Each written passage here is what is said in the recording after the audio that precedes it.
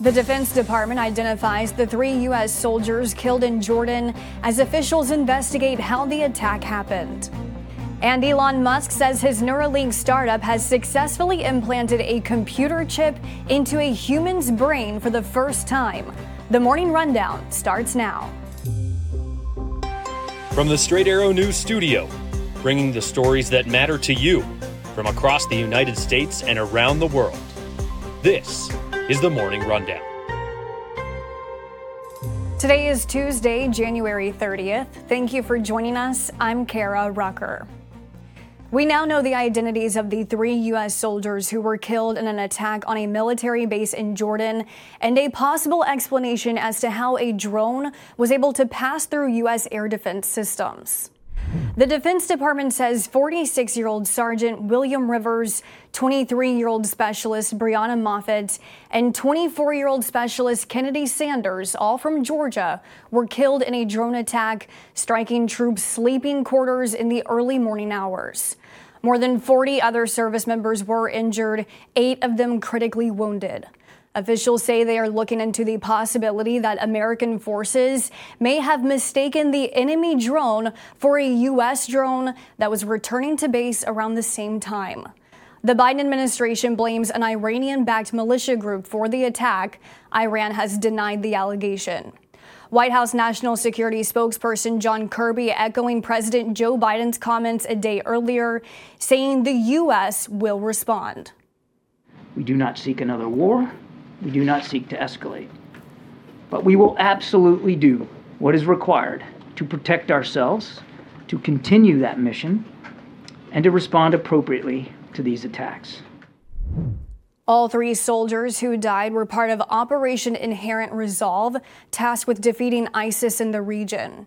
The strike is believed to be the deadliest attack on U.S. service members since 13 Americans were killed in Afghanistan in 2021. Negotiations for another temporary ceasefire in Gaza have been stalled for months. Now another proposal for Hamas to consider: a 6-week pause in fighting for the release of hostages. The terms of this potential deal were drafted by the U.S., Israel, Qatar, and Egypt. Qatar will present the offer to Hamas officials who have rejected other similar deals because they want an end to the war, not another temporary pause, something Israel has been firmly against. Officials tell the New York Times this proposal would call for Hamas to release elderly hostages and any remaining women and children. When Secretary of State Antony Blinken was asked about the deal, he replied, "The less said, the better," but did say the proposal on the table is a compelling one and there is real hope going forward. The former IRS contractor responsible for leaking former President Donald Trump's tax information has been sentenced to 5 years in prison. 38-year-old Charles Edward Littlejohn received the maximum sentence on Monday. The U.S. District Judge saying the crime targeted the nation's democracy. Prosecutors argued the man applied to be an IRS contractor to get Trump's tax returns and figured out how to search for them without sounding alarms. He then leaked the tax data to the New York Times and ProPublica between 2018 and 2020. In the courtroom, Littlejohn apologized for his actions, saying he believed he was serving the public interest. He was also fined $5,000 and will be under 3 years of supervised release following his 5-year sentence. A cyber attack targeted government systems in Fulton County, Georgia, where former President Donald Trump faces election interference charges. According to a Fulton County official, the attack targeted county servers, including those used by District Attorney Fani Willis. A county commissioner says there is no indication that any sensitive information has been leaked, and there is no timeline for when systems will be restored.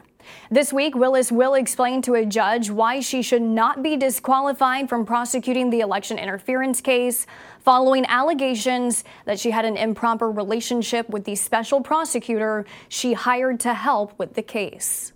Elon Musk is touting new advancements made by one of his companies, not Tesla or SpaceX, but at Neuralink. Musk says the neurotech company has successfully implanted a computer chip into a human brain for the first time.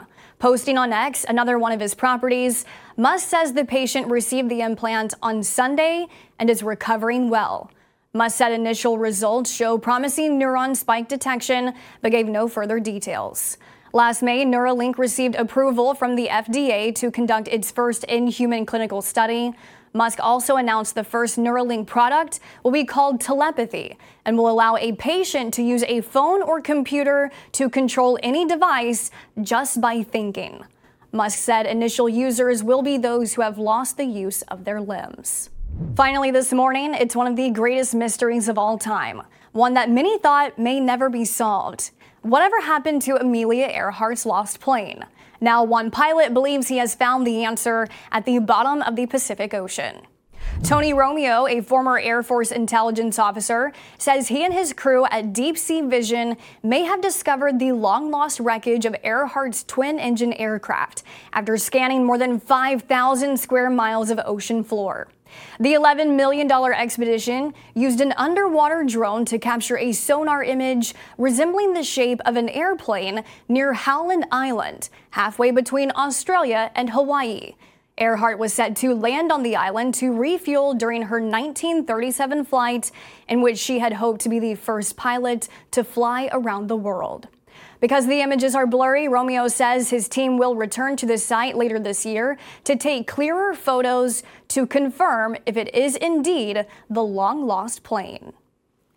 These are your top stories for this Tuesday. You can now connect with the Morning Rundown in a variety of ways, including subscribing to our podcast or signing up for our newsletter. Just go to san.com/rundown for more details. Unbiased, straight facts, that's Straight Arrow News. We'll see you back here tomorrow. Until then, I'm Kara Rucker. Have a great day.